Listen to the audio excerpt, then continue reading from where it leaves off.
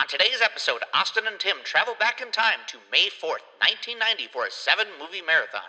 Lou Diamond Phillips and the supernatural thriller First Power, the hip-hop comedy House Party featuring Kid and Play, a family sci-fi comedy called Space Invaders, the historical adventure drama Mountains of the Moon, then ending the evening with an unlikely drive-in triple feature featuring Sean Connery and Alec Baldwin in Tom Clancy's The Hunt for Red October, Dudley Moore and Daryl Hannah in the wacky comedy Crazy People, and a police thriller with Richard Gere and Andy Garcia, Internal Affairs. C. Submarine battles. C. Lou Diamond Phillips try to be a cop. C. Martin Lawrence pretended to be a high schooler. C. Green aliens who like to impersonate Jack Nicholson.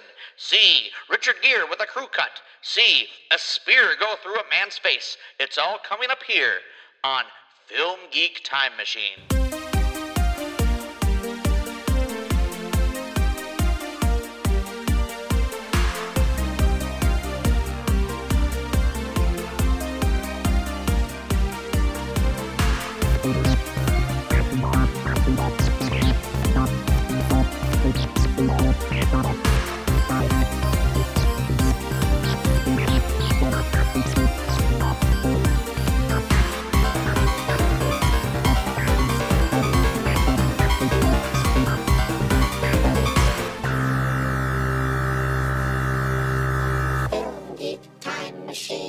Hello, everyone, and welcome to Film Geek Time Machine. I'm your host, Austin Kennedy. Austin Kennedy, I don't like you anymore.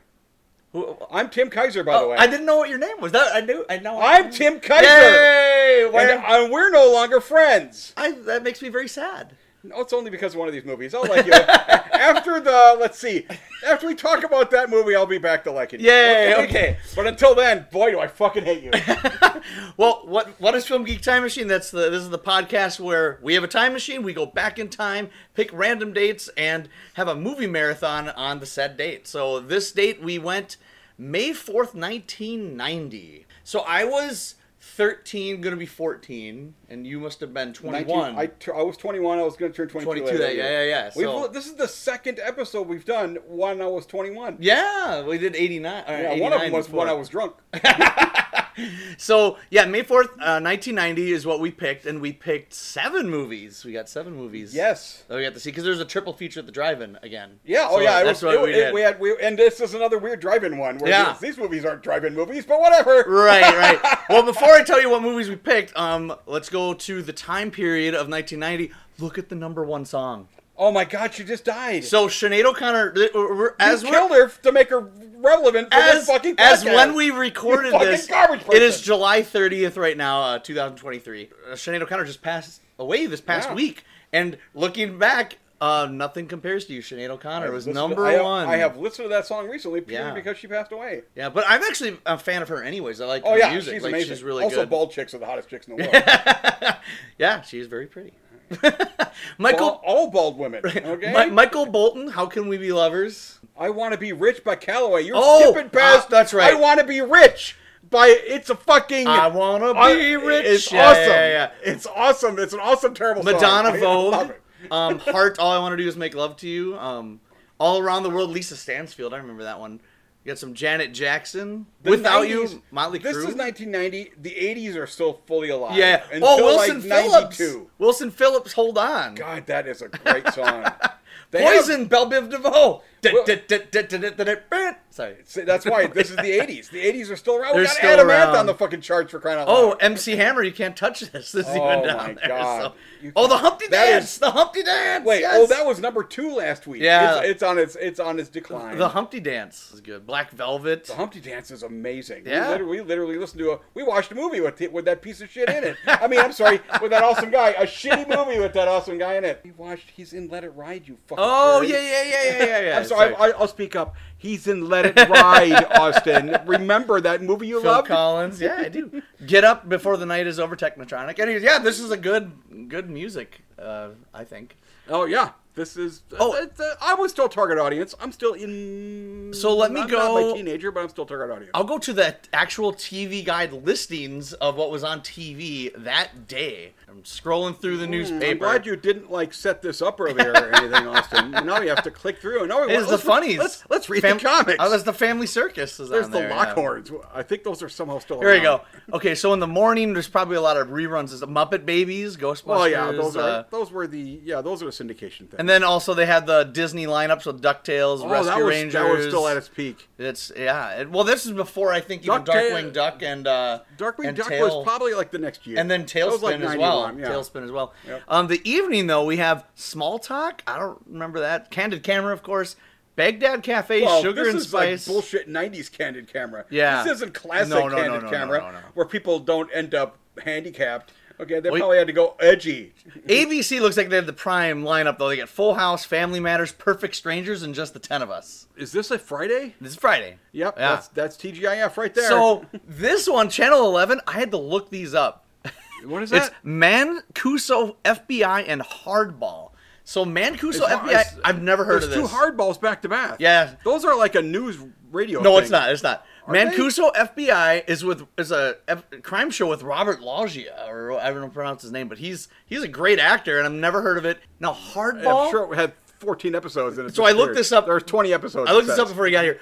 Hardball is a TV show, buddy cop TV show with John Ashton, who played the bald guy in Beverly Hills Cop. You know, he's not Judge Reinhold, but the other guy. Yeah. And then Richard Tyson, who was the bully in 3 O'Clock High.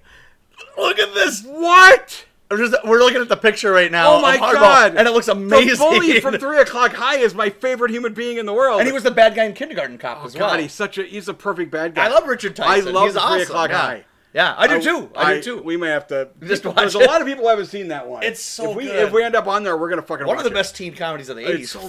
Sure. Nobody fucking knows. No. It failed so miserably. It lasted a week in the theater. The fact that we somehow both have seen it, and I guarantee I saw it in the theater. Oh, I did not see it in the theater. I saw it right on video. Austin Kennedy. Epic fail. But that was awesome. I'm like, I want to see this show. Well, I'd watch it every week. Well, how many episodes does it mention? It's just it's one season. So it's like at most 24. Yeah. Maybe 13. Probably 12. If this was in May, it could have been a late season replacement. Yeah, I don't know. It could be 6 episodes. All right, so now we're actually going to go to the paper to see what was playing besides the ones we picked, because I'm going to let you know what else. What you should do is back up 12 more things now that you've moved it. That's right. You suck, Austin. This was a hard week because there was probably like 6 or 7 other movies that I wanted to pick besides There were a this. lot. I mean, this is every time we go back, there's a shit of Well, one of the major ones that I wanted to see was Cinema Paradiso. Remember, we were looking at Cinema Paradiso? Yes. Now, the reason why I've never seen it, and I've always wanted to have heard it was on the list of potentials, and then we just couldn't mention it. No, the reason why is because it was, at least for me, it was there's a director's cut out there. This is the cut down theatrical movie. This is the cut down version, so it wasn't the original Italian version. Yeah. And I heard that's the one to see, so I'm like, I want my first version to see the And actual also, one, so. we do have this hard fast rule that the version of the movie we see has to be widely available to everybody else, and it isn't. Oh, well, I didn't want to see it anyways. We don't want to watch a version of the movie that other people can't see. But I actually didn't want to see it anyways. Because we're actually traveling through time. Other stuff that came out, so there was Glory was still out in the theaters. There's a lot of some 89 holdovers. I really would have thought Tales from the Dark Side of the movie was earlier in the 80s, but I guess it was 1990. It started that day that we didn't go see it. I saw it maybe like a month later in the theater. I may have seen it once. I saw it as a sneak preview with Gremlins 2, The New Batch. So because there was like a TV series that was after this? It was before that. Was it before that? It was before this. Like the movie it says on there. So Yeah. Okay. Let's see. William Friedkin, the guy who did The Exorcist, his film The Guardian, which I heard is terrible. That came out. We didn't go see Ernest Goes to Jail, which I kind of would have said. I would have been fine with it. He gets electrical powers, if I remember. Yeah. And he's like, there's 2 of them in it. Yeah, that's right. There's evil one. It's where you can actually find out that guy could actually kind of act. Yeah, I don't remember hating that one. It was, Driving Miss Daisy was still out, Best Picture winner. The perfect age. It was. You might hate it now. Okay? I might. My Left Foot. I really wanted to see Lawrence Kasdan's I Love You to Death. I've never seen it, and that would have been a good one to see. Pretty Woman would have been cool. We saw prestige films already. We did. We put some prestige films in there. So I do want to talk about an ad of Pretty Woman here that I remember I showed you this. So one of the people in this is in one of the movies today. Teenage Mutant Ninja Turtles. That's right. Oh, look at that ad. So Teenage Mutant Ninja Turtles came out, and Pretty Woman and Teenage Mutant Ninja Turtles were going back and forth in the box office. So Pretty Woman came out first. Ninja Turtles came out and beat it and it was number one in the hit. Well, this week Pretty Woman went back on top, and there is an ad that is pretty much putting it down, saying we will attempt to put this in a link or something. Yeah. I'll put it on there somewhere. We'll find it. But it says America's number one hit is putting the turtles back in their place, and they're standing on top of a sewer, and the turtles are talking about Julia Roberts' bodacious bod. She's some pizza work. Well, you don't really see the turtles. It's just a manhole and their cover, eyes, and there's thought bubbles. They are not word balloons. No. As a comic nerd, she can sit on my shell anytime. Oh my god.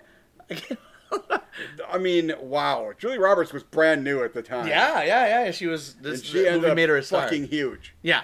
So we didn't see Pretty Woman, though. Whatever. I've seen it before. Yeah. I don't know if I've seen the whole thing through all the other one. I actually wish I would have gotten. Well, Crybaby would have been cool because you've never seen that John Waters musical.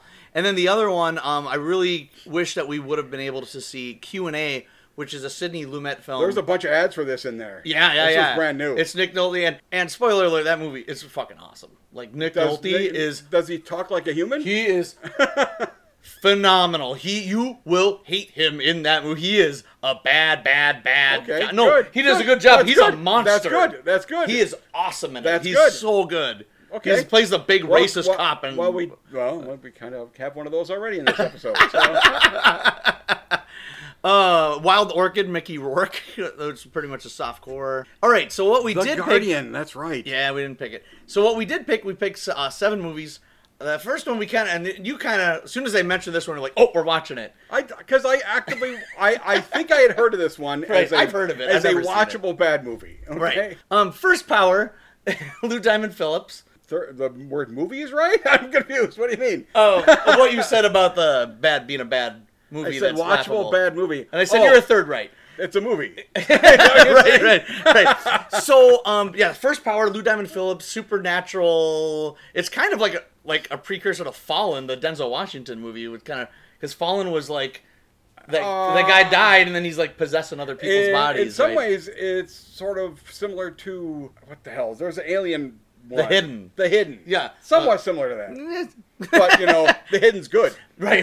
This second movie we picked was House Party, a movie that I've seen before, and you've never seen it. I had never seen it. And then Spaced Invaders, which I saw when I was a kid, and it's a kids movie, family movie.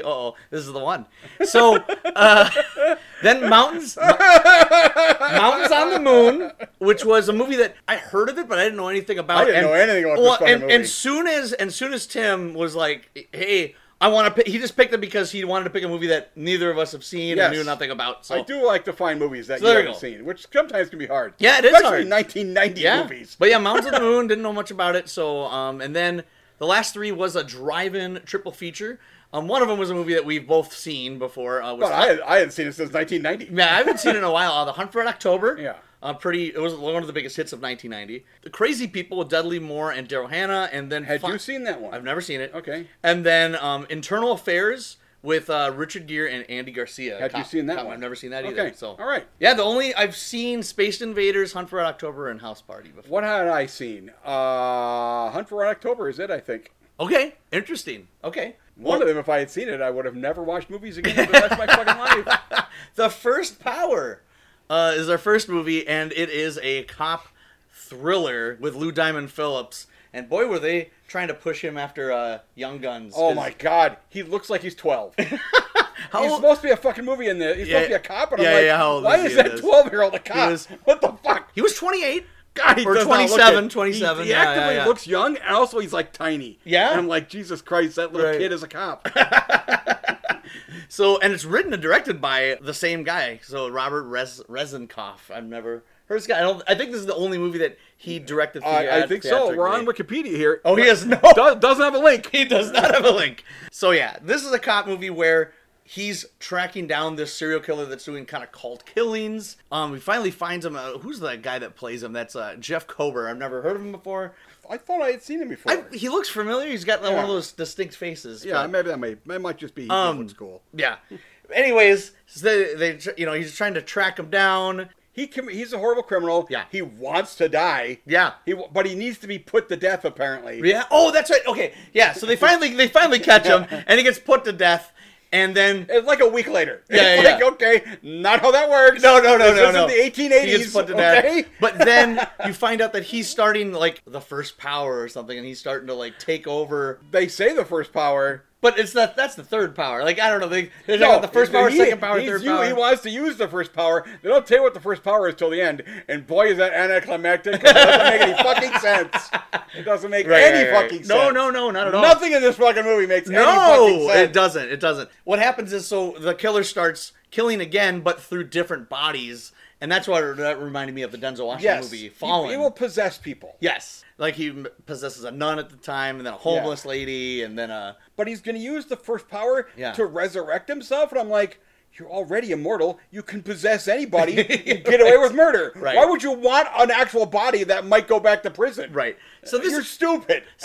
And then there's also, they have to throw in a love interest. There's a psychic that kind of the informant for Lou Diamond Phillips, and they get in, so she's always like trying to contact him, but of course they throw in a relationship, and the way they shoehorn that love interest was so fucking stupid. It was terrible, and also, I hated it. She doesn't make fucking sense. No.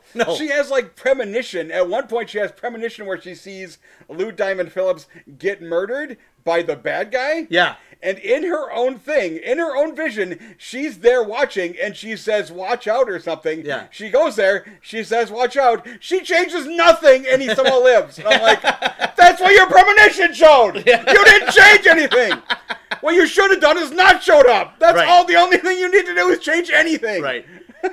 So this movie was for most of the film, was really dumb and really boring. It's really dumb, but there are some funny, stupid bullshit parts in this movie, though. So for the first 2/3 of this movie, I'm like, I was bored, and it was pissing me off at how boring the movie was. Okay. The last third of the movie, when he possesses the homeless lady, and she starts acting all wacky and crazy. She went full Deadite. Is what she was. She was like watching Ash fight a Deadite. Yeah, and Evil Dead 2 was happening. She was like, and like sticking on her tongue, give me a kiss, back. Yeah, because every other time when he possesses somebody, no one was doing that. Lou Diamond Phillips could see his face also. Yeah. And that was the only time he possessed somebody. He couldn't see her face because this crazy lady was good at acting like a fun crazy lady. And I don't know why you picked right, because she was insane. Right? Was that her? Was that the director going like, "Man, this movie's turning out really boring. Let's do something crazy at the end." Like, what's going on? In order? How do you not know this? I know. But it was just so. Finally, but it was absolutely too little, too late. If the whole movie was ridiculous like that, I think I would have enjoyed the movie more. There are certain, when he first starts possessing people, Lou is like chasing him, and then he jumps off of a roof, and it was pretty epic because the guy fell.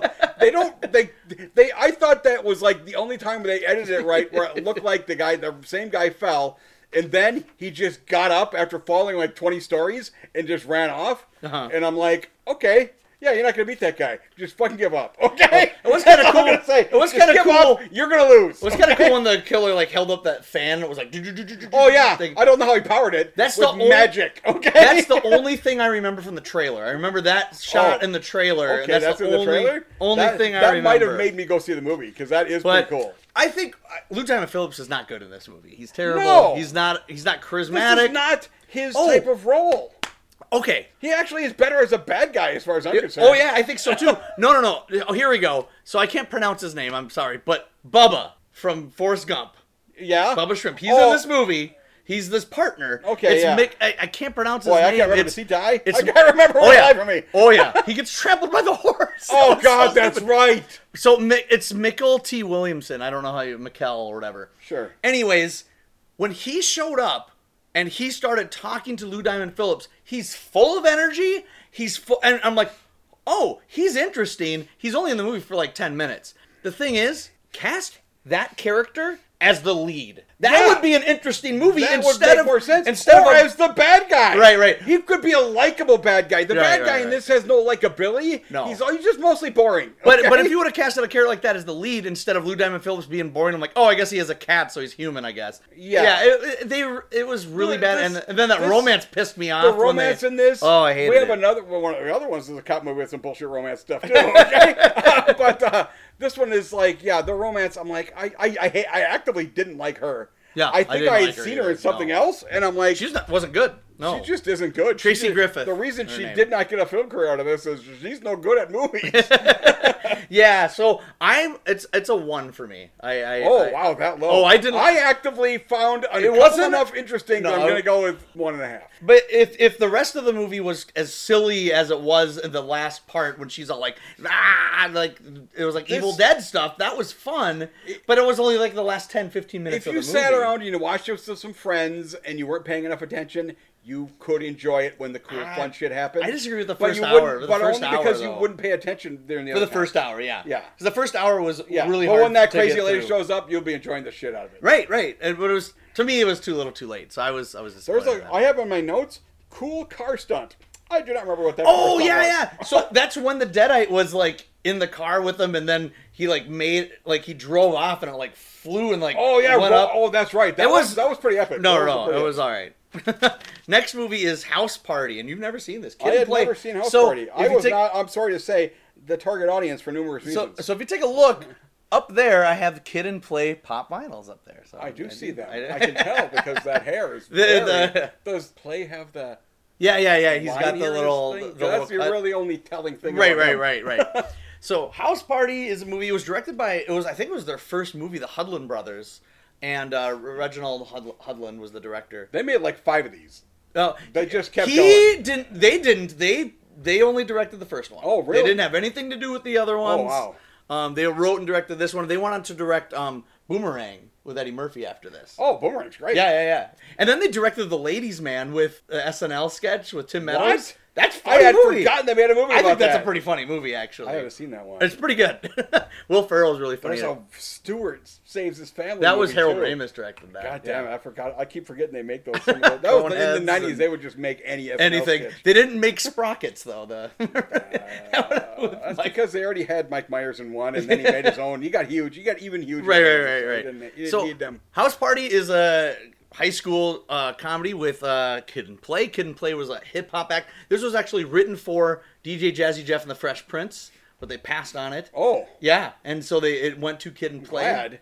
Because I actively think these guys were probably more fun in the role. Yeah, maybe. Yeah. Obviously, we all know Will Smith ended up being able to act. I have nothing. I have and no being idea able about, to slap people. I have no idea about Jazzy Jeff, whether he could even say. Oh, he was on Fresh Prince of Bel-Air all the time. Oh, was he? As his friend. So he's fun. No, he was a good actor. Yeah.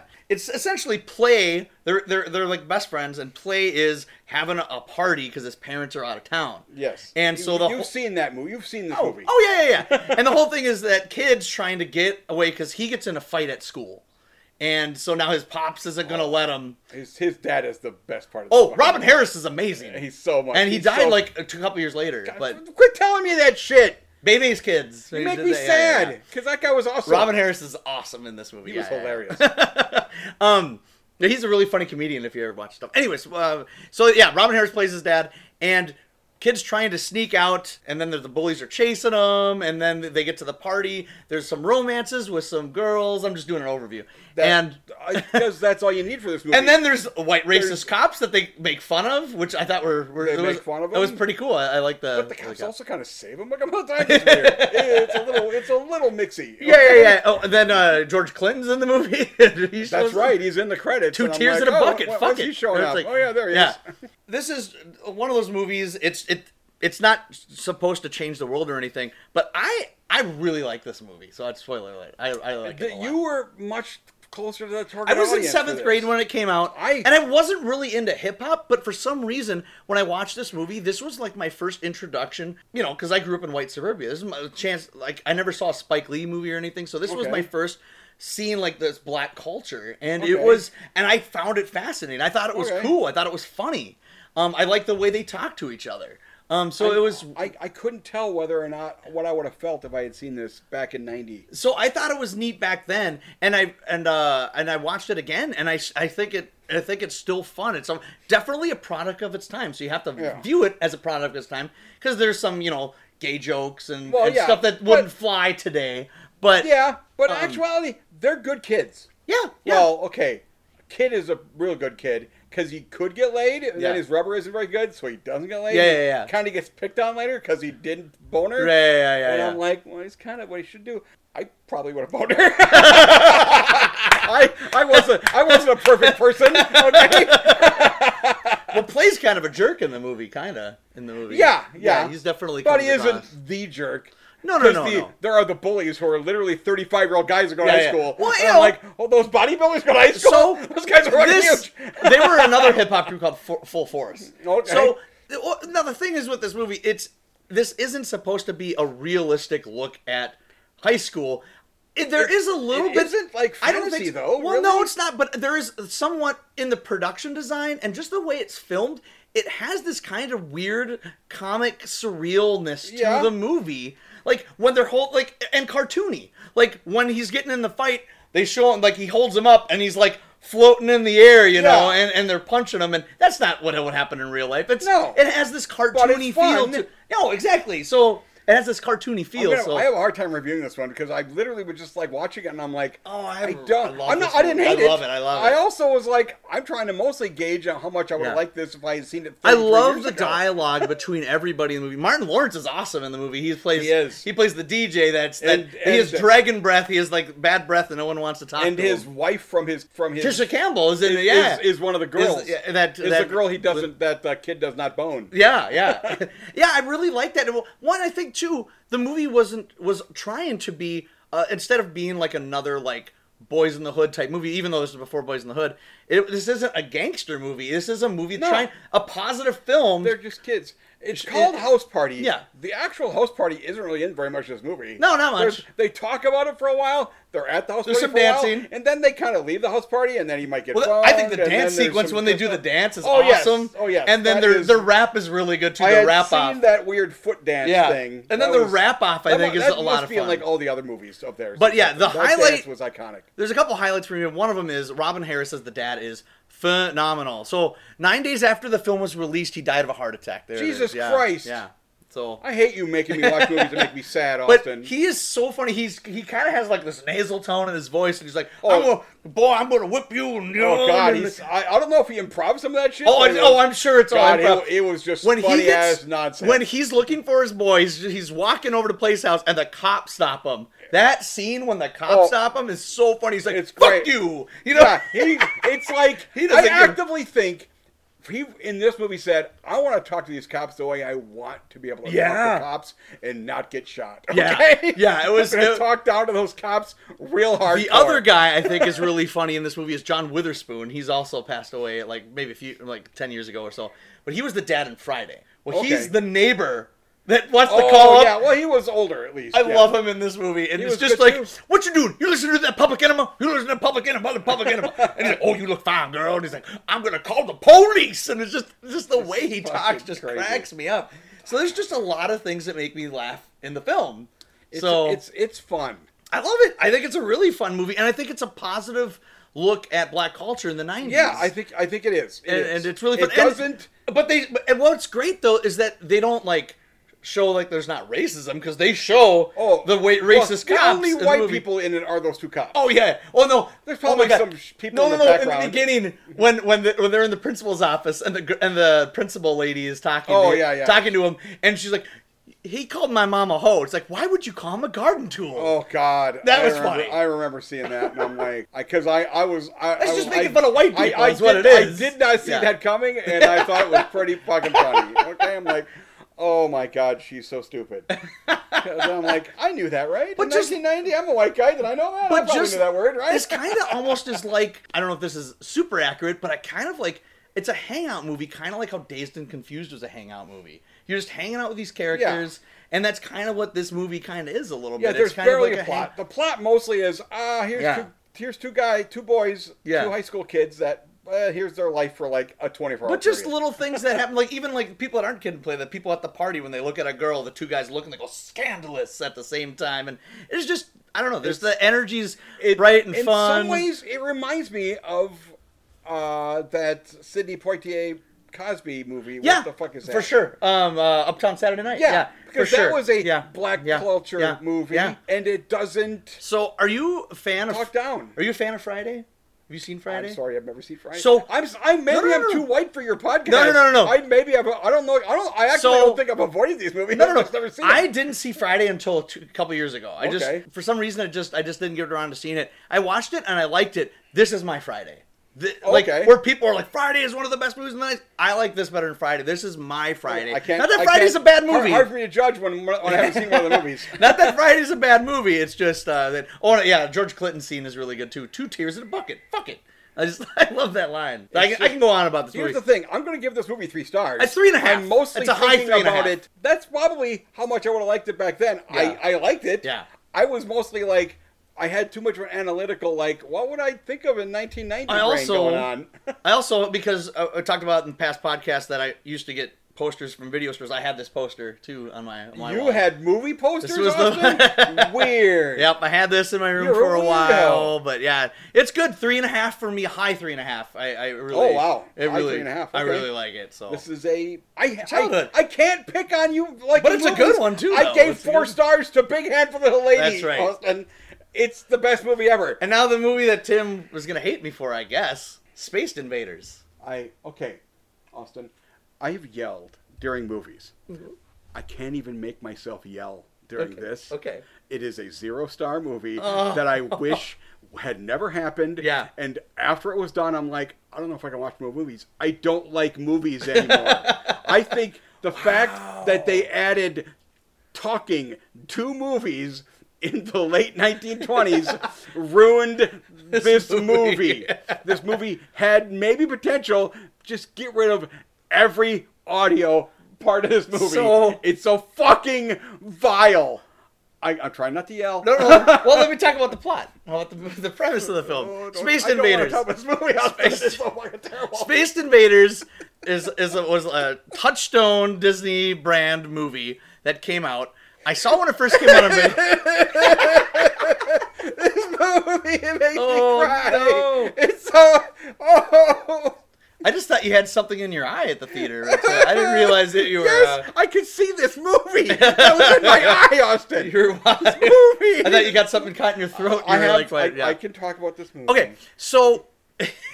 It's a movie. It's kind of like it's like a friendly killer clowns from outer space and Mars attacks, but not really. Space Invaders is a group of aliens from Mars.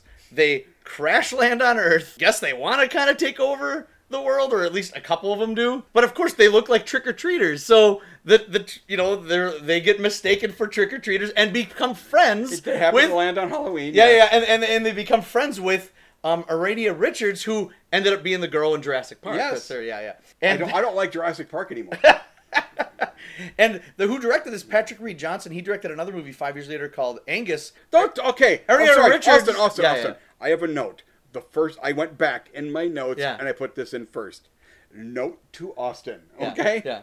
Don't tell me any of the people in this movie, in future movies, I will hate that movie now, okay? So Baby's Day Out? So don't tell me anybody who had anything to do with this movie about any future films. No. I automatically hate that movie now. So this movie made me... It broke me, Austin. That's crazy. Broke me. It's funny because there's also some weird other plots of the film where the girl's dad is a sheriff. Sure. And then there's the old man who's speeding ticket in town. Old man who's gonna lose his farm, played by Royal Dannell. Now Royal Dannell kind of played a similar role in Killer Clowns from Outer Space. He's in the very beginning of the movie and he gets killed. And he talks exactly the same. He's the one in this movie that I wanted to not hate. Oh, I actually like him because he was in this movie. Okay. So nothing else. This movie exists, Austin. Right. It has made the world a worst place. Place. There's a lot of mistaken identity stuff, and then what happens is the girl ends up helping trying to get them to go back to their planet or to have their ship take off because their ship's broken. Now, there's also a subplot with there's a kid who talks with a speech impediment, the black kid who becomes friends with the girl. That guy had a speech impediment? I couldn't tell because the aliens... He talked like Thucker and Thuckatash. But the aliens made me want to kill myself, okay? I couldn't fucking pay attention to anything. The one that talked like Jack Nicholson? They were all made... I wanted to kill myself right after killing all of them. So here's my history with this movie. I saw it when it came out, I was like, this looks really stupid. My brother... You were correct. No, my brother and my dad saw it, and they said it was dumb. When it came out on video, I rented it from Speedy Video, and I didn't like it. I thought it was a bad movie. Did you see this a second time, you fucking This is my second time seeing it now. And I haven't seen it since 1990. Austin, don't say it. Don't like this movie. I didn't like it. You fucking are not allowed to like this movie. I almost liked it. I didn't, though. And I'll tell you why. Liking this movie is like saying... Hitler wasn't all bad, okay? So that's your No! I can't help it now. I'm yelling. Fuck you for not hating this movie enough. I didn't hate it. This movie's the worst. This movie's pure evil. I don't like movies anymore. I had to watch a movie after this, and I'm like, I don't like movies anymore. There's no fucking way I'm gonna like this next movie. 4 movies after this. I don't know if I can. I don't like movies anymore. Okay. I hope you'll let me talk a little bit about it. I was like, I'm not going to yell. I can't yell. You made me yell, Austin. This movie's stupid. Duh. Right? Of course. It's dumb. It's a dumb movie. It's an understatement. That's not a bad enough word. It's stupid. And when it opens, this is what I'll say about this as a filmmaker. The beginning when it opens with on the planet and the spaceships, I love the practical effects. There are things in this that actually look really good. Yeah. I actually think the aliens look fucking amazing. Yeah. I just at the moment they started talking, I was like never more annoyed. And then there are humans who just look like humans, and I'm like, why is that guy so fucking annoying? Who made this movie? Why is everybody so fucking annoying? It's like this is what I think the acting is like. It's like a Nickelodeon show.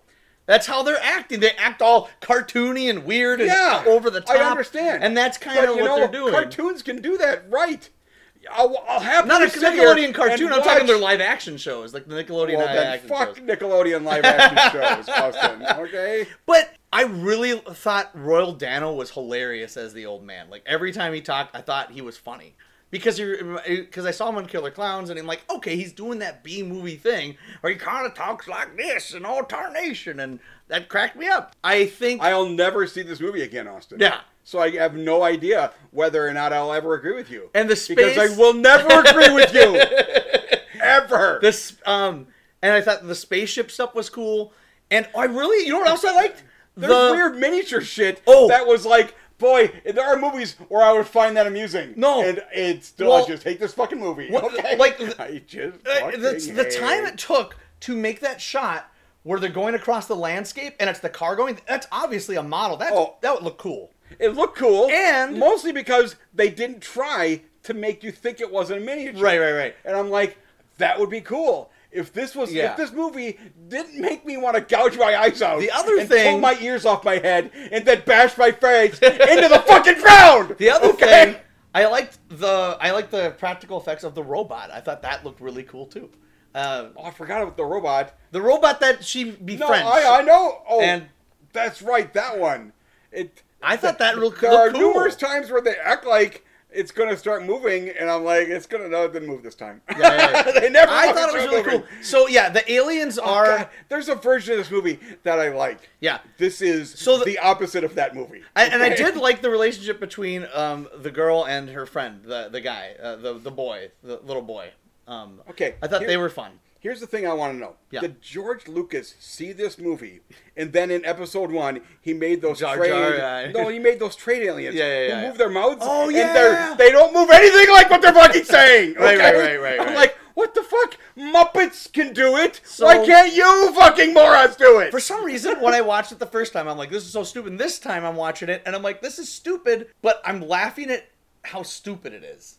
That's what I was doing at it. I wasn't saying this is a great movie. I have to try to find laughter in the fact that I somehow made it through, and I'm still alive. And I didn't kill myself. The only reason I wanted to. The only reason why I'm not giving it a 3. The reason I'm not giving it a 3 is because it's an hour and 40 minutes. It overstays. Is it because it's an hour and 39 minutes too long? Is that the problem? I feel like if this was a 75-minute movie, I would have enjoyed it more, but it just drags on a little bit too long for what this movie is. Is this just a dumb, stupid movie, and I think I could enjoy it like that, and Tim's going to punch me. Don't like movies anymore, Austin. Oh, we didn't even talk about the guy that like turns into like a robot dude and he starts talking like a Zorro. That was the guy dressed like Zorro. His physical comedy was funny. Some of the physical comedy stuff he did was good. I guess I was already at the point where I can't believe I have to watch the rest of this movie. And in any other instance, I would just fucking walk out. And I'm like, I can't believe we have this fucking podcast at Austin, this fucking time machine. Why did you have a fucking time machine? Why are we using it to travel to movies like this? Invaders. Movies like this. We could have saw Ninja Turtles instead. We use plutonium. We have a limited amount of plutonium. We use part of it to go back and see this fucking movie. So it's 0 stars. I failed. 0 stars. I failed. I yelled. 0 stars. I didn't. Yes, 0. 2.5. You still gave it 3 stars too many. Yeah, 2.5. Space Invaders. Well, see if we can get to the next 4 movies here. Okay. Let's talk about another movie. Mountains of the Moon. Hated it because I hate movies now. Mountains of the Moon. Okay, this is the one we didn't know anything about. No, I didn't know shit about this. No. So this is directed by Bob Rafelson. Bob Rafelson got his start. His first movie he directed was Head, the Monkeys movie, in 1968. Oh, really? Yeah. Boy, that's the opposite of this movie. Right. And then he directed a lot of character dramas in the 70s. He directed 5 Easy Pieces with Jack Nicholson. He's actually made a lot of movies with Jack Nicholson, like 6 or 7 movies. Okay, I was kidding. I don't hate this movie, actually. Okay. So this I hated the first 20 minutes because I had just watched. Oh, right. I'm like, I can't believe I still have vision. I didn't take my eyes out of my head.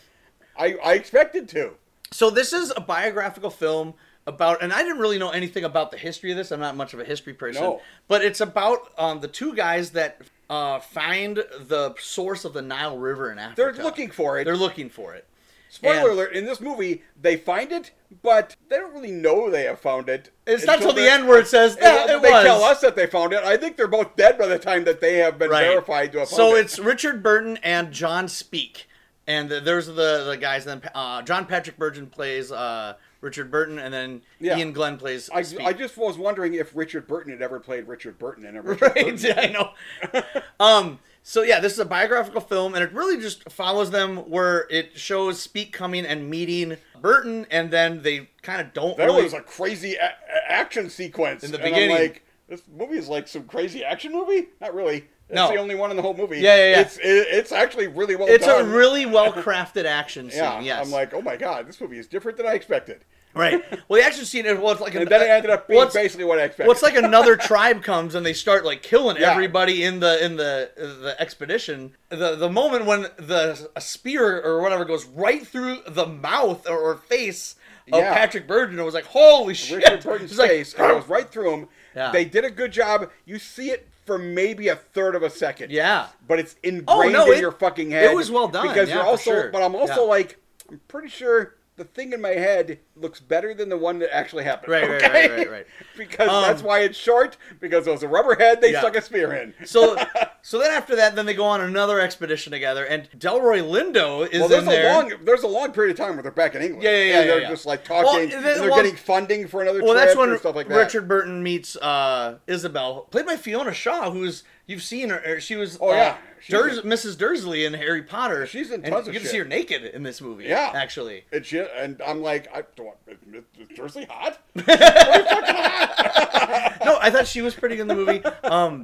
Most of the acting's pretty good. I wasn't actually a big fan of Ian Glenn as Speake in the movie, so he is the weakest one. I didn't like him in the movie. but I like Patrick Bergin. Patrick Bergin is really good. No, I know him because he was the abusive husband in Sleeping with the Enemy, the Julie Roberts movie. Is he? Okay. Him. He was also in the made-for-television... See, Austin, remember the last movie? I actively told you, don't tell me about all the movies people are in. You're allowed to do it with this one. Okay? Well, I don't automatically hate them because of all the movies Patrick Bergin played Robin Hood in the... it was a Fox TV movie that with Uma Thurman as Maid Marian in 1991, the same year that Prince of Thieves came out. I remember. They came out like 2 weeks apart or something. Yeah. It was 2 weeks before Prince of Thieves. Yeah, it was really weird. I think it was supposed to come out here theatrically, and it might have been because of that. It was released theatrically in England. They didn't have that theme song, so they couldn't fucking compete. Okay. So, Mountains of the Moon. Apparently, you got to look up your supposed So notes. for the rest of the synopsis, you go ahead, because I couldn't tell what the fuck was happening in this movie. Really? Yep. This is your failed attempt at anger. I know. I'm not good at screaming. I'm going to scream now, but just like him. You suck at it, Austin. Okay. Okay. Well, here's the weird thing. Okay? You like this movie, I'm sure. I actually kind of like No, this I movie. hated it. Mostly because when they said, they're going to find this horse in an aisle, I'm going to do that stuff. I think part of it is, after it was done, I looked up stuff, and I'm like, now I understand kind of what happened. Because I didn't understand anything. I didn't look anything up after either. Although I did, it isn't amazing. It has problems, because they do get their funding for the second trip. Yeah. And like the whole second half of the movie is the second trip. Yeah. And it does. It jumps around way too fucking much. I couldn't tell what was happening. What? They're like traveling. You have no clear idea now where he's in on a the tribe, Nile. then Speak leaves, but then he comes back, and then he's like, what That the shit with the tribe was fucking awesome. Okay? I loved the stuff where they found the tribe, which lives near Lake Victoria, which is the source of the Nile. I feel like every scene by itself is good, but the way it was stitched together, this is the problem that I'm gonna call with this movie. There's another movie that was previously on this season. Okay. I'm gonna call this has the Plenty problem. Oh, this is 100 times better than Plenty. Just because Plenty is unwatchable. I think I felt like this. So it's a really well-looking movie, really great-looking movie, and decently acted, except for Ian Glenn. But I couldn't tell what the hell was happening in the movie, and I was so disengaged. I never bought their friendship. They never got their relationship. And then when they had their feud, and then I'm like, they weren't friends anyway, so why the fuck do I care? That's one of the problems with the movie. Yeah. In real life, they went on that trip, and they actively, just a few weeks in, didn't like each other very much. Yeah. And I think they were considering making that happen, and then they kind of just didn't until they'd already come back from the trip. I couldn't tell what was going on. Let's see. When they're at the tribe that lives near the source, okay? Yeah.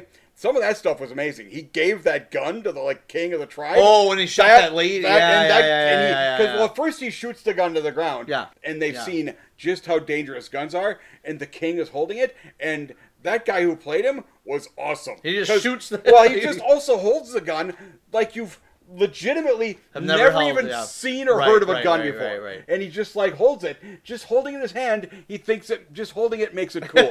Okay? And then he eventually figures out this is the way he hold it, and he's just pointing it around, and he just randomly shoots a lady. Yeah. Bam! And I'm like, and he gets, I think, a full boner for having murdered somebody because he's the fucking king, and now he has a super weapon. Okay? Yeah. And no, that whole scene is amazing. Right. Actually, I kind of weirdly think that when the movie gets to there, which, yes, is like an hour and a half into the movie. Yeah, it was an hour and a half. It took a while. I was already disengaged with the film because I didn't care about it. I fully understand because I have done that where if I'm disengaged, it doesn't matter how good it got. No, I already don't hated care. It. Okay? I don't care. But I had not fully disengaged. Yeah. I was trying because I didn't have any idea what this movie was. Yeah. And as it was going, I'm like, I'm interested. Yeah. And then it kind of was like, oh no, they're stuck in England for a really fucking long time. Then they go on the trip, and I'm like, oh good, now they're back on the trip. This trip doesn't make fucking sense. They're all over the place. But once they finally get to that place, and then Speck actively figures out, he goes there, and he sees Lake Victoria, the actual source of the Nile. Yeah. Burton is like, did you walk around the lake to verify? And he goes, no. I was like, it's really fucking big, okay? It's like, well, you can't fucking verify anything without doing that. Yeah. Here's the thing. In real life, Richard Burton almost certainly said that. She's like, no, you gotta do the work, asshole. Yeah. You gotta actually do it. Because in this, Richard Burton is fucking fully crippled. like 8 times in this movie. Same thing with Speck. He gets like a thing in his ear, and he like pulls it out. That was crazy. And I'm like, what the? It has the whole problem where I'm like, I don't understand what the fuck that thing in his ear is. So they don't explain shit, and I fully understand that can make you go like, ugh. Well, because like in the first 10 minutes of the movie, they haven't established the characters yet, and then this action scene happens. I'm like, what the fuck's going on? I have no idea. Nothing's really been established about who anybody is. And what the relationship was cool, so I'm like, okay, it was cool. I'm gonna watch. Maybe they're gonna explain shit later. They don't kind of sort of do, maybe. Not really. No, and then the last like 20 minutes, I just didn't care about anything. They do comment on his scars a lot, and I'm like, I don't see any fucking scars. He has maybe the mildest scars. Having a spear go through his head. At the very end of the movie, that one guy and him are like comparing scars like in a Jaws, and I thought that was cool. Because those are real fucking people. I liked it in Jaws. Those people, but in Jaws, do you understand in Jaws that wasn't a real thing? I know, I understand that. This was actual people who had gone on fucking excursions, and had learned to respect Africa. So Bob Rafelson he's a good craftsman. He's a good filmmaker. My problem is the screenplay. That's my sole problem with the movie. Here's the thing. Because I think just the structure of it, not necessarily the dialogue. I think it's a longer movie that was cut down. Because I think if you make this movie, I think the irritating thing is this was a good miniseries. It has to be a fucking like hour longer. If this was a miniseries, this probably would have been good. Yeah. I think. But it was as a movie. It just I felt like there was missing reels all the time. And then there's some times where I feel like you could switch this part from 45 minutes into the movie with something in 75 minutes in the movie, and you wouldn't tell the difference. Like, no, you're correct. And that's the thing. That's my problem. Everything you're saying is completely correct. Yeah. I'm actually giving this movie 3 stars. Right. I'm giving it a 1. See? Yeah. I did not like it at all. It makes perfect sense to me. This movie, I could have hated this movie, but I think it's just that I had watched the most horrible thing in my life, and I'm like, the fact that I'm like, you know something?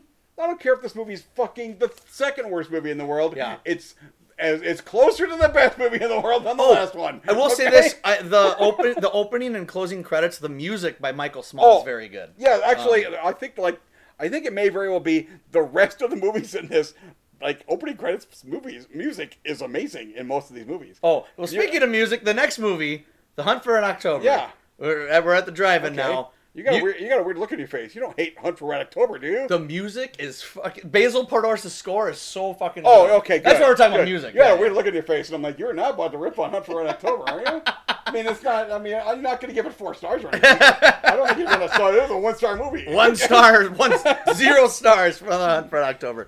No, so this was... So I saw this... You saw this in the theater, didn't you? I think that was the only other time I had seen it. I saw it in the theater. I remember liking it in the theater. Yeah. I don't think I actually liked it as much this time. Okay. Because remember, I thought I liked it a lot in the theater, and I'm like, it's a good movie. I don't think it was the best movie in the world.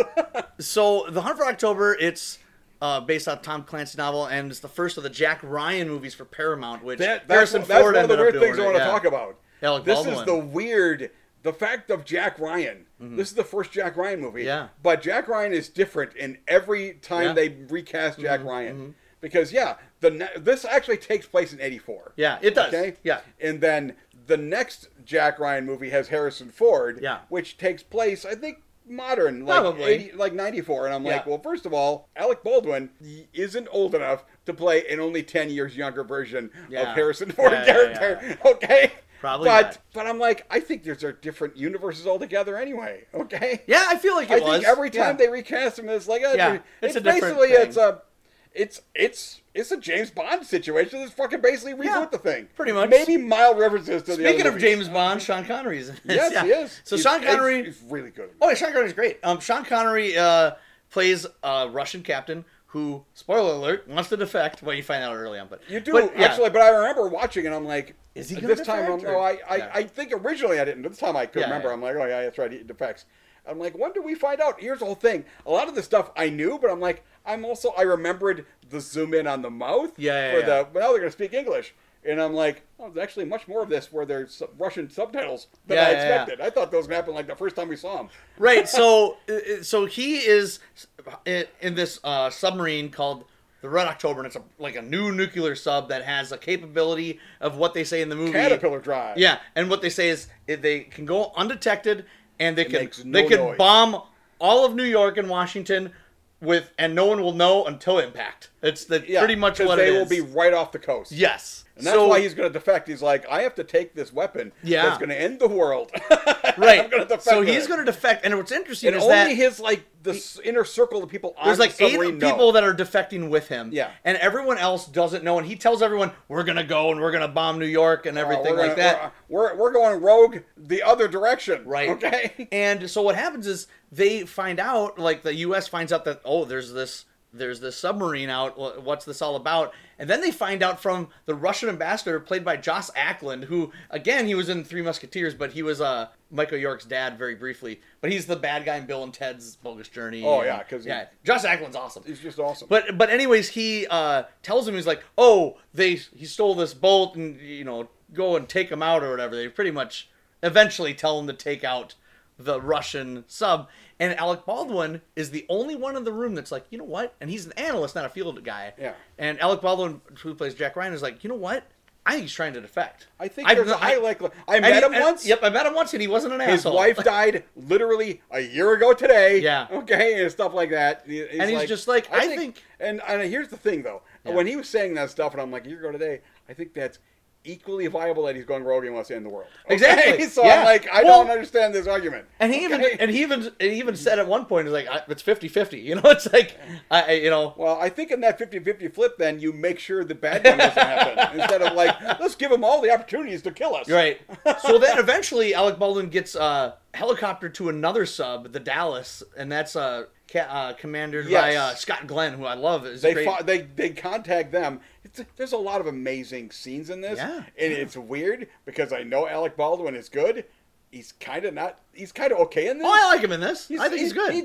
He's outshadowed by literally everybody else. He has fucking Sean Connery and James Earl Jones to go up against. James Earl Jones? Nah, Tim Curry's in it? Yeah, which Sam I Neill? remember seeing him and I'm like, Sam Neill's in the movie? Yes, this is not a movie that I would expect Jeffrey Jones? Tim Curry to be in. You know what I mean? Stellan Skarsgård plays the other Russian guy going after Sean Connery, the other Russian sub. Oh, yeah. Stellan Skarsgård. This movie is really good. Yeah. It's so this is directed by John McTiernan, and he directed Die Hard and Predator. Yeah, that's why it's like directed good. Right. Okay. And so there's a shot in this near the end when they're on the Red October. Yeah. They get on there. Alec Baldwin. I don't know his character's name. He's Jack Ryan. We all fucking know who Jack Ryan. Alec Baldwin. Okay. But he's gonna go. There's a guy who's still on the ship that they didn't realize was on there, and he's gone like rogue, and he's trying to shoot them. And then they have this awesome shot where he's like next to all the nukes. Yeah. That shot where he has the gun, and I'm like,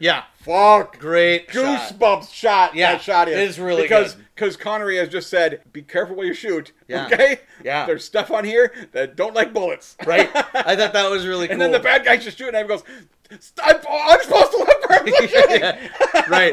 Yeah, so it ends up with a confrontation of, they find out Connery isn't doing it, but there's like a lot of cat and mouse of like the subs finding each other and torpedoes, and that's kind of cool. It's a good sub movie. So when I saw this, it's weird because I kind of had the opposite reaction that you did. When I saw it in the theater, I gave it a 2.5 when I was 13 or 14. Okay. I thought it was okay.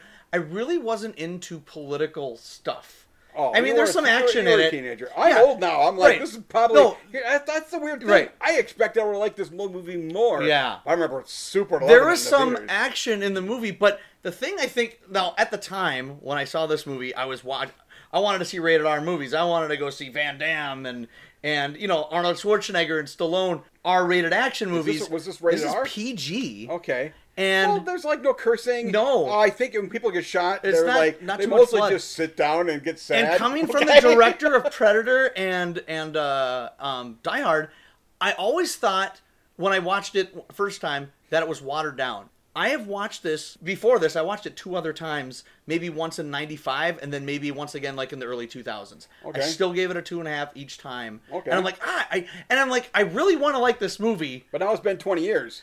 I like it now. Okay. This is the first time I finally liked it. I'm giving it a strong 3. I'm giving it a 3 too. And I'm pretty sure I gave this movie like 3.5. Right. I honestly am not sure why. Yeah. I liked it because I remember thinking this movie was the fucking bee's knees. What an awesome movie. It's a great It's thriller. A good movie. And yeah, McTiernan's direction is terrific. Normally in movies, I kind of get mad. Yeah, it was 1990 Hollywood, so it wasn't normal at this time to like let's have a whole movie in Russian, So I was just like, at the time I remember it being a cop-out, and I'm like, they had changed to English. But the way John McTiernan does it. You are such a filmmaking dirk. Yeah. I was happy to not have to read shit. Okay? Well, I don't mind subtitles. But I actually don't mind them either. But I'm also like, I mostly remembered it seeing in the theater and like, oh, that was cool. No, so the way they do it, you just briefly mentioned it, but so when they're talking to each other, Sean Connery and the guy are talking in Russian, he's quoting something, the other guy is like quoting something from a book or something, right? He's quoting an English thing. Yeah.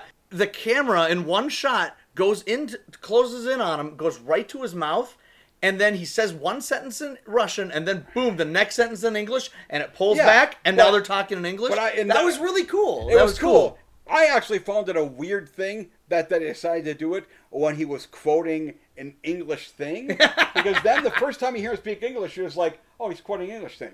So of course he's speaking English. Yeah. Then he keeps speaking English. I can understand some people are going like, what just happened? It was really cool, and it was a really cool directorial choice, I think. Yeah, because I thought that was really it's clever. cool. It was clever. Because it's a PG movie. Yeah, he's making this so that 14-year-olds can go and see it. Yeah, and then no fucking 14-year-olds in 1990 gonna watch subtitles. Now 14-year-olds are gonna get all like edgy about their manga and their anime, and they're like, "It's got to be fucking subtitled, man.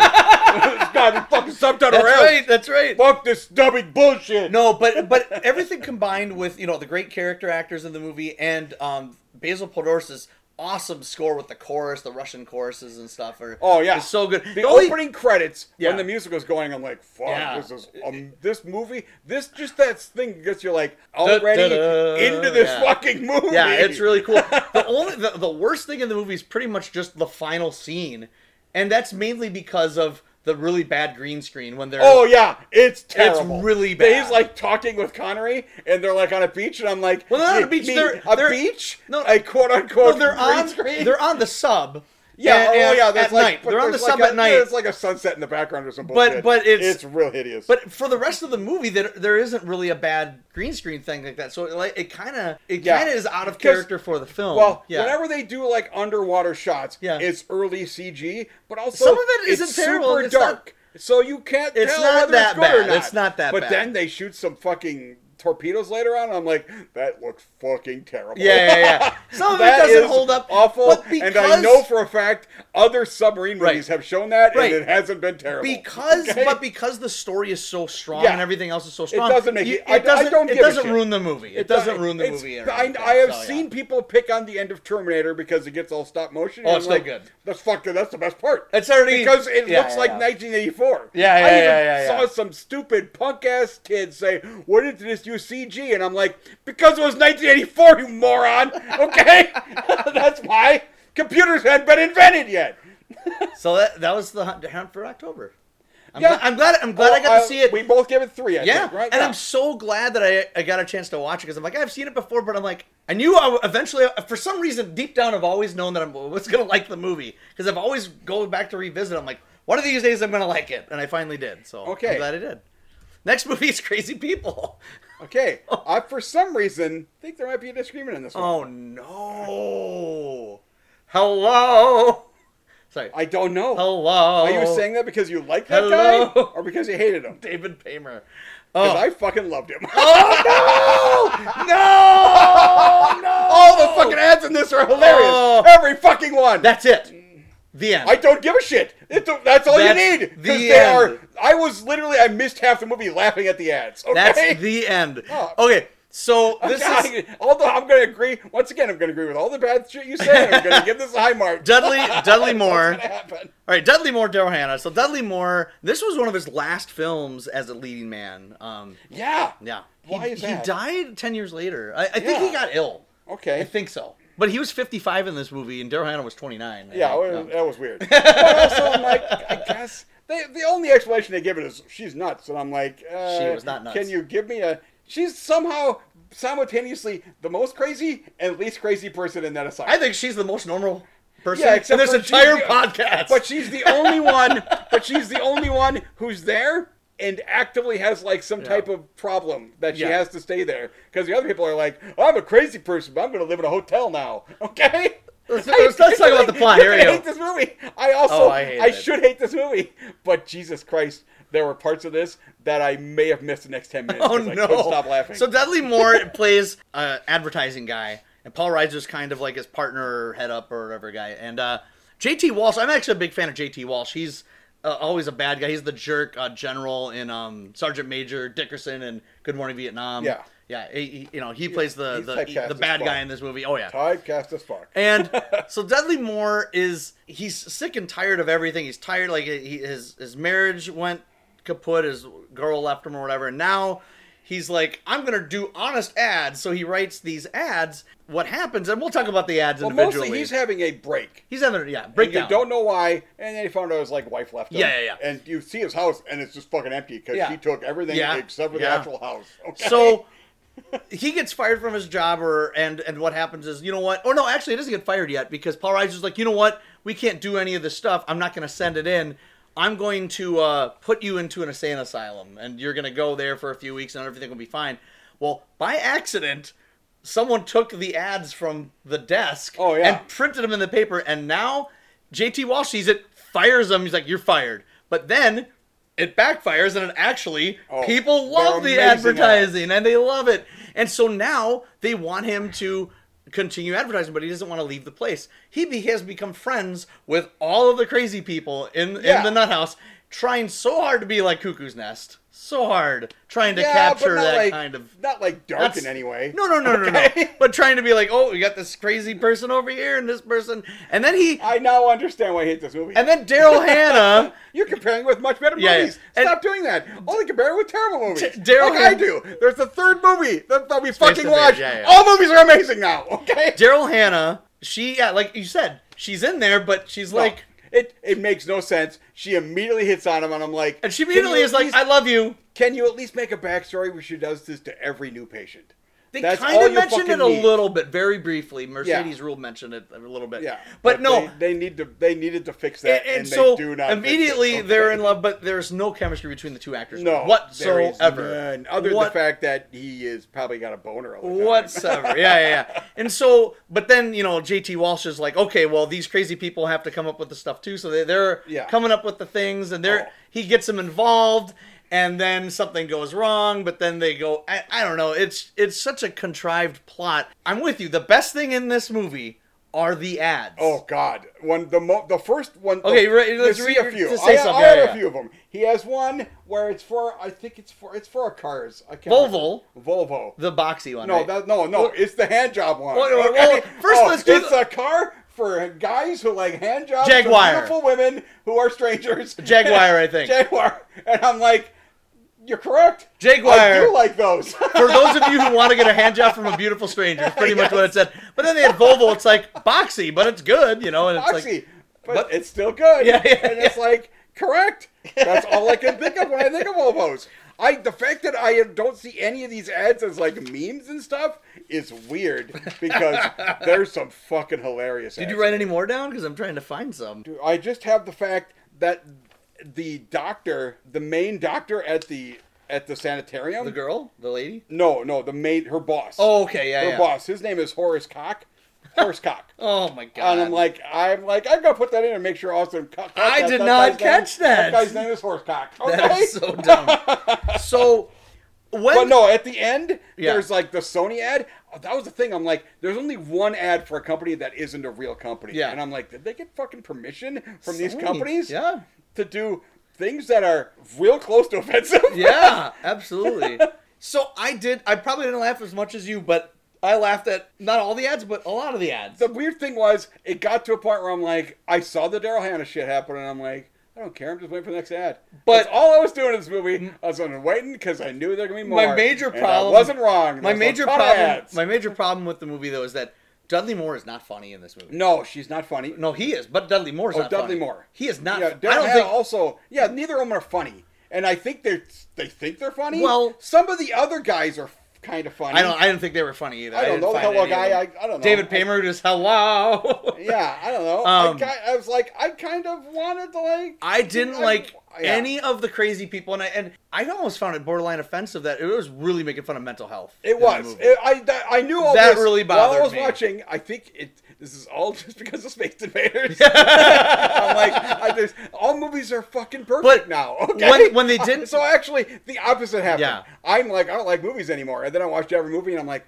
God, this movie's fucking good. This movie's so fucking good compared to that fucking disgusting. I thought it was so boring. By the last half hour, I'm like, God, is it still going on? And I'm like, and then they have the right, though. It does have that. This movie felt long. Hunt for October is like 2 hours 20 minutes. I'm like, the fucking movie's over. Oh, holy it goes shit! Fast. Yeah. Because Mountains of the Moon is about the same length, and that forever. feels like the rest of your fucking life. Felt forever. And I didn't hate it as much as you. Okay, I hated it. But Hunt for October, I was astonished when that movie was over. But yeah, I'm like, holy shit, this movie's over. I was so bored during most of it, and mainly it's just because the comedy with the inmates for me did not work. Dudley Moore's a funny dude. He is not funny in this movie. He's not really given material to be funny. And he looks tired. He doesn't look like he wants to be in this movie. He looks tired. He doesn't look like he wants to be there.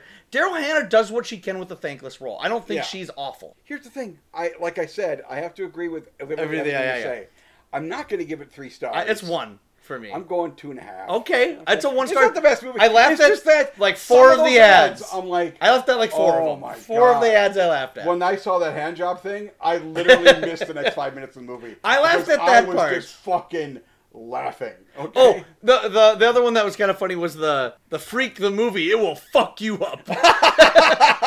That was one of the fake ones. Yeah. I don't think it's a real movie. No, it's not. Although the poster of that movie looks like, I'd watch that fucking movie. It will fuck you up for life. There's like a creepy kid in that poster, and I'm like, fuck, that movie looks terrifying. It will fuck you up for life. One of the other funny ones. There's a movie, there's an ad for like a weight loss place, and he just says, just admit that you're fat, and we'll give you a free plant. And all these fat people are calling up, I'm fat, and other fat people, ask about the free plant, and the people at the weight loss clinic are like, what plant are you talking about? There's no plant.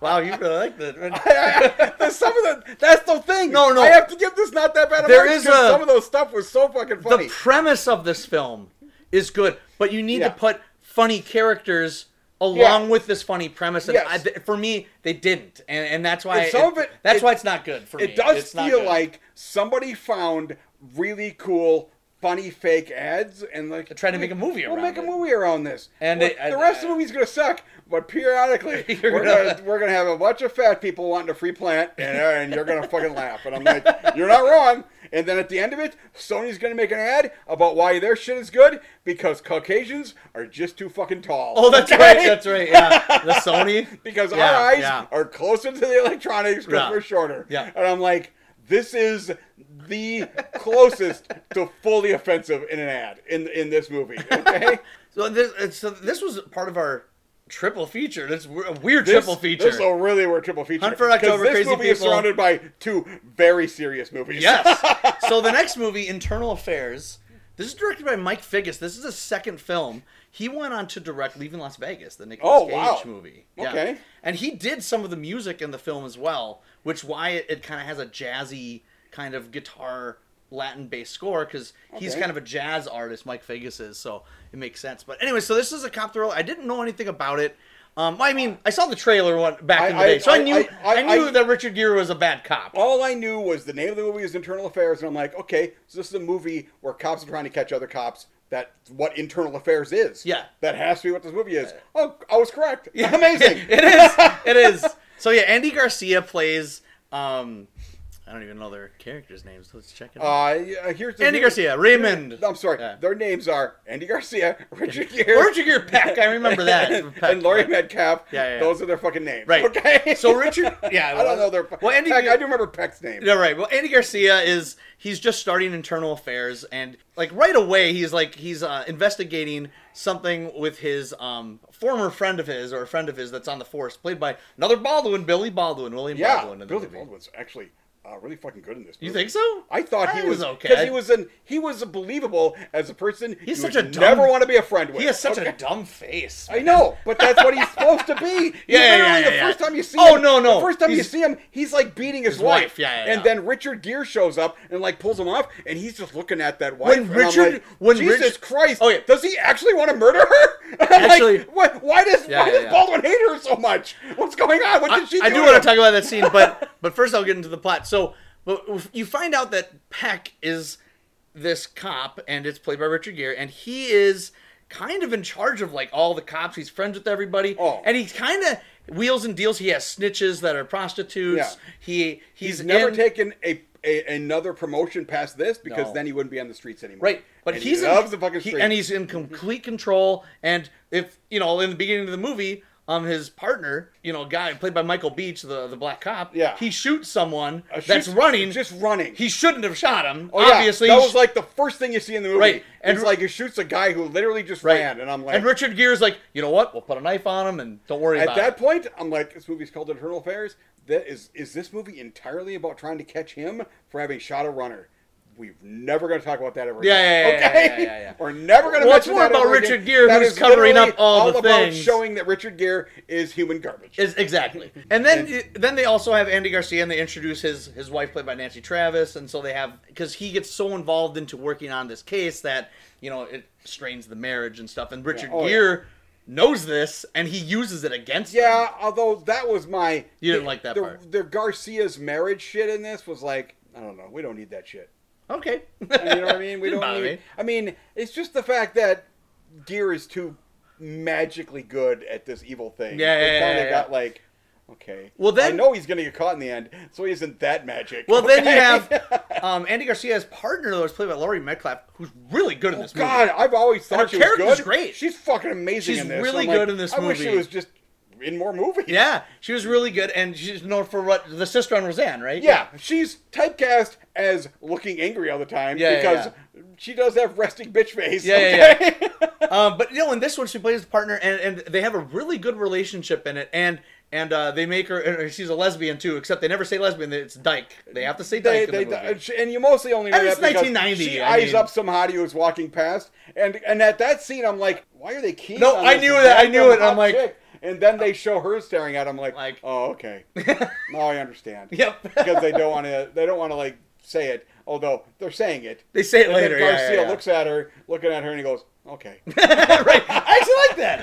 It was okay. It was fine. So it all leads up to it gets crazier and crazier, and Gere Peck digs himself into bigger holes and bigger holes that he just can't get out of. Yeah. And it leads into a confrontation with him, pretty much. With Andy Garcia at the end. I like this movie actually. So I don't know if you did. Did you like it? I liked it. Oh, We're both gonna like this movie. Woo, it isn't perfect. It's not. It actually. At one point, we're like an hour and 20 minutes into it, and then there's an action scene, and I'm like, why is there a fucking action scene in this movie? And then the action scene isn't very good, and I'm like, double, why is this action scene in this movie? It was fine. I mean, it was like gunning and shooting, then Garcia, there's like the SWAT team shows up, and he's like, I actually like that. His badge started shooting at him. Cop, and I'm like, why'd the SWAT team just shoot at him? Am I missing something? Yeah. No, they never really talk about the fact that they almost killed him. Yeah. And I'm like, okay, I think you could have taken. You could have taken certain parts of this action scene. So Andy Garcia, I think, is really good in the movie. I like Andy Garcia. Oh yeah, I think Andy Garcia is really, really good. But Richard Gere is fucking amazing in this. I don't know how you feel about him, but I wouldn't consider myself a Richard Gere fan. You would? No, I wouldn't. No. Normally, I'm like, I'm not the biggest fan of him. I see him in a movie, I'm like, at the most, I'll be like, he was all right. I didn't think, when I saw him in the credits, I'm like, oh, Richard Gere, oh yeah, okay. And then he starts. I don't hate Richard Gere. I'm just not a big fan. I saw him in the uniform, and I'm like, fits that uniform pretty good. Oh, and I'm like, oh shit. And then he covers up that shooting, and I'm like, I think Richard Gere's really fucking good in this movie. The scene that got me right away was when he goes to Billy Baldwin's house. And he brings him outside, and he starts smacking him. Oh, that was fucking awesome. He smacked him like 15 times in a row. For like real. Yeah. There's no fucking movie magic. Oh, he's just smacking Billy Baldwin in the fucking face Richard Gere over and over. Really and Baldwin, and I think after a little while, Baldwin knew this was going to happen. He's like, I don't think he knew it was going to happen that much. Right. And I'm like, I think Baldwin's getting mad right now. And I don't know if you caught this. But in that scene when Billy Baldwin is beating up on his wife, the little kid, that's Elijah Wood. What? Yeah. And he comes in and goes, stop hitting her. Yeah, that was Elijah Wood. No. I want to say we're gonna look at it. He looked like he was 8, and Elijah Wood was in his mid-20s when he did those, right? And that was only 10 years later. I think he was 10. 8 or 10. Hold on, I'm gonna get it right now because his first movie is Back to the Future 2. Oh yeah, I guess it wouldn't be in there. It's not in there, so we're gonna go to the IMDb. One scene of nothingness. Here we go. We're gonna look. I'm pretty sure it was Elijah Wood, so we're gonna go. We're going. Hey, entertaining podcasting. Elijah Wood. That was him. Sean. So it's him. Yeah. Wow. Yeah. So Elijah Wood, he played the kid. God, I think maybe in he's the movie. Just tiny. Yeah. He just looks young because he looks really fucking young. So I legit thought, what's that? That 5-year-old can't do anything. So about he was this. born.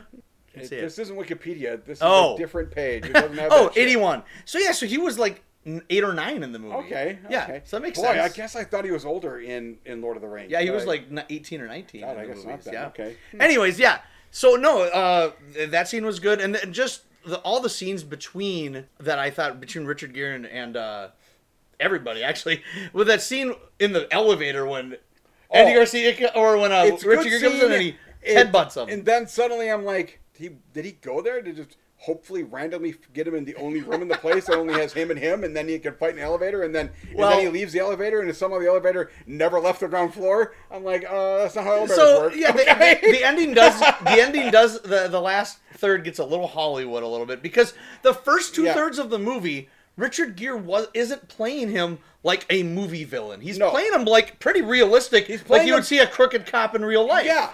But at the end, he kind of gets a little hammy towards the end. He's doing a great job at it. Yeah. But it does get a little formulaic. It gets to the point when he, convinces Garcia that he had just fucked his wife. Oh, yeah. And he does have his wife's underwear. Yeah. And I'm like, they don't explain how he ever got that. Oh, I'm sure he just went. I just assumed he just went into the house and got it.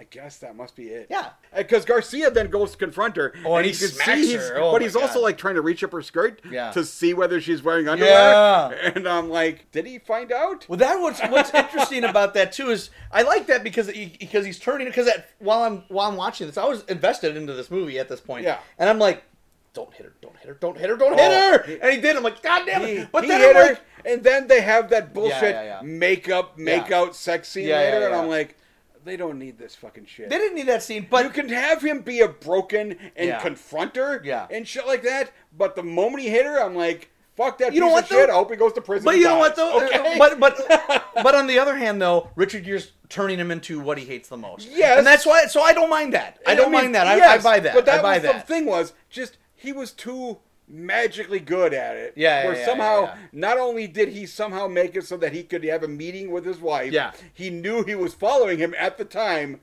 and so that he could then bring the panties to him, and shit like that. And I'm like, because if he hadn't seen them together, and he showed up and said, "I fucked your wife in the ass. Here's some random panties that I probably bought at Kmart," and I'm like, okay, well, you really got me now, buddy. You've really convinced me with random store-bought panties, but only because he had just seen them. Does that work at all? What I like it though, and even too, when he gets hit or when he's getting in a fight with Richard Gere, early on in the movie, midway through the movie, he doesn't get mad. He's just laughing. Richard Gere's like fuck you. I think that was I just love his reactions to that. Well, there's some weird stuff near the end. Yeah, he Gere's current wife, because he had a lot of ex-wives. Okay, he has 9 kids. Yeah, 8. It was 8 kids. That's part of the reason why Internal Affairs is going after him. They're like, and he's fucking everybody in the movie. Anyways, how does he have all this money and a sports car and literally 8 kids worth of back alimony? Because I'm sure he's taking money. That's why they're like, okay, we can just fucking put him away. Because he's obviously crooked as fuck. Oh, super. And not only that, he's the most crooked person in the world. Yeah. Although the opening scene of this, the second scene actually, where Garcia's showing up for his job on the first day, and the guy is talking about how the cops love us because they know we're here. Laurie Metcalf was like, no, they don't. I've seen cop movies. They do not like it. Well, Laurie Metcalf cuts that right away. But my favorite thing was they're like, because this is 1990. Yeah. They're like, and LA has the cleanest cops in the country. And I'm like, oh boy, that line does not fucking hold up. Okay? In the 90s, we find out just how shitty LA cops are. They are all terrible. So, interesting thing about this movie. So after I watched the movie, we came back, I went back and I watched the trailer. Okay. There's a lot of shit in that trailer that's not in the movie. Really? Including there's a scene where you see Richard Gere behind Nancy Travis, Andy Garcia's wife, holding her with a gun to her head, And then there's another. He does grab her, but and it's in a different building. And then there's another scene where they show Andy Garcia and Richard Gere run at each other, and then they fly out of a window, and I'm like, what?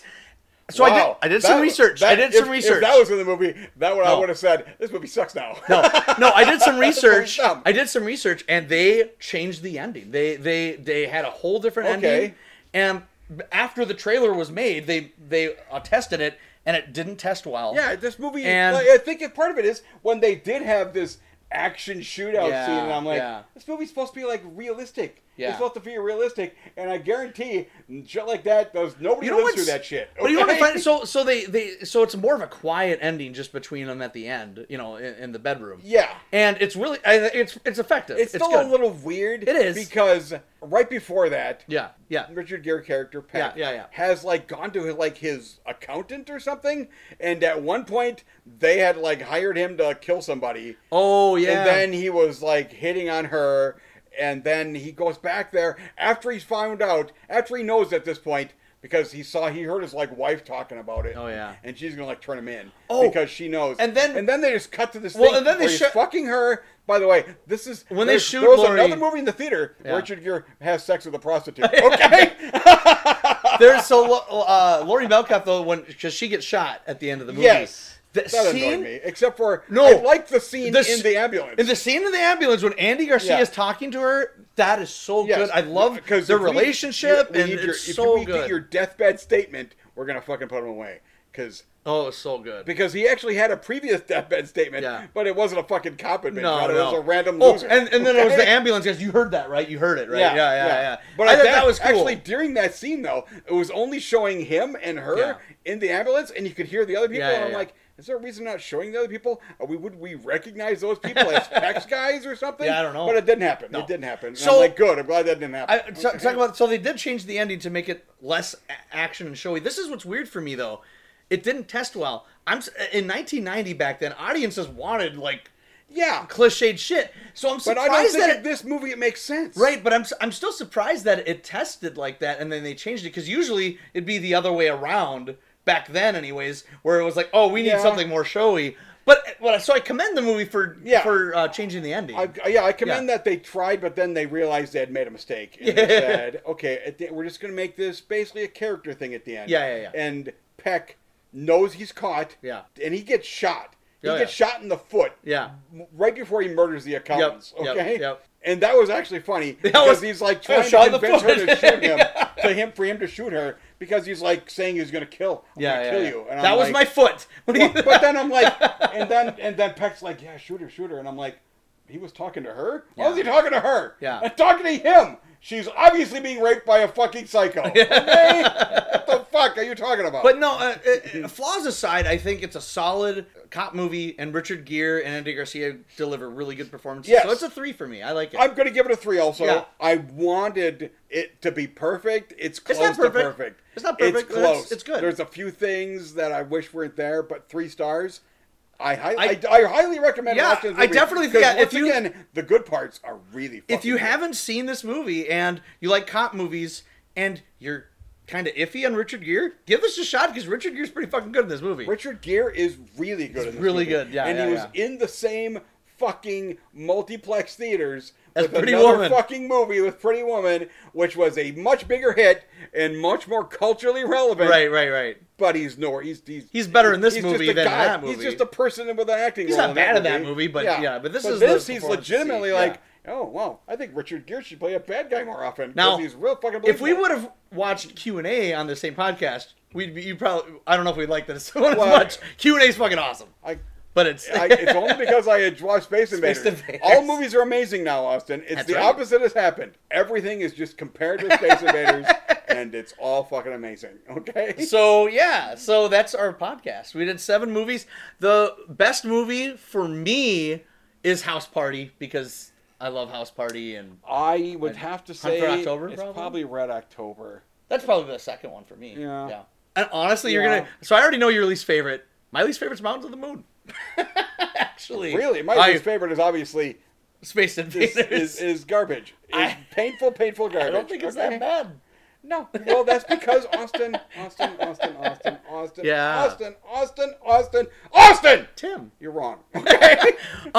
Best performance by a lead actor, I'm probably going to give it to Gere. I'm going to give it to Gere. I was also weirdly going to give it to Gere. Although Garcia's really good, though. Oh, yeah. I'll give it to Gere. Gere's just like, oh, well, never mind. Gere's on screen. I'll give it to Gere. Metcalf might be my supporting actress for sure. Yeah, I'll give Is she supporting?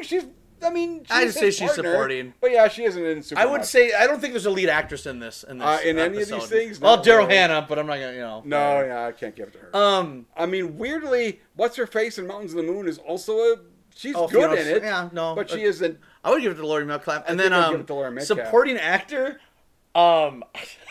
supporting actor is the dad on House Party. I was just going to say Robin Harris. Yeah, he's so good. Hilarious.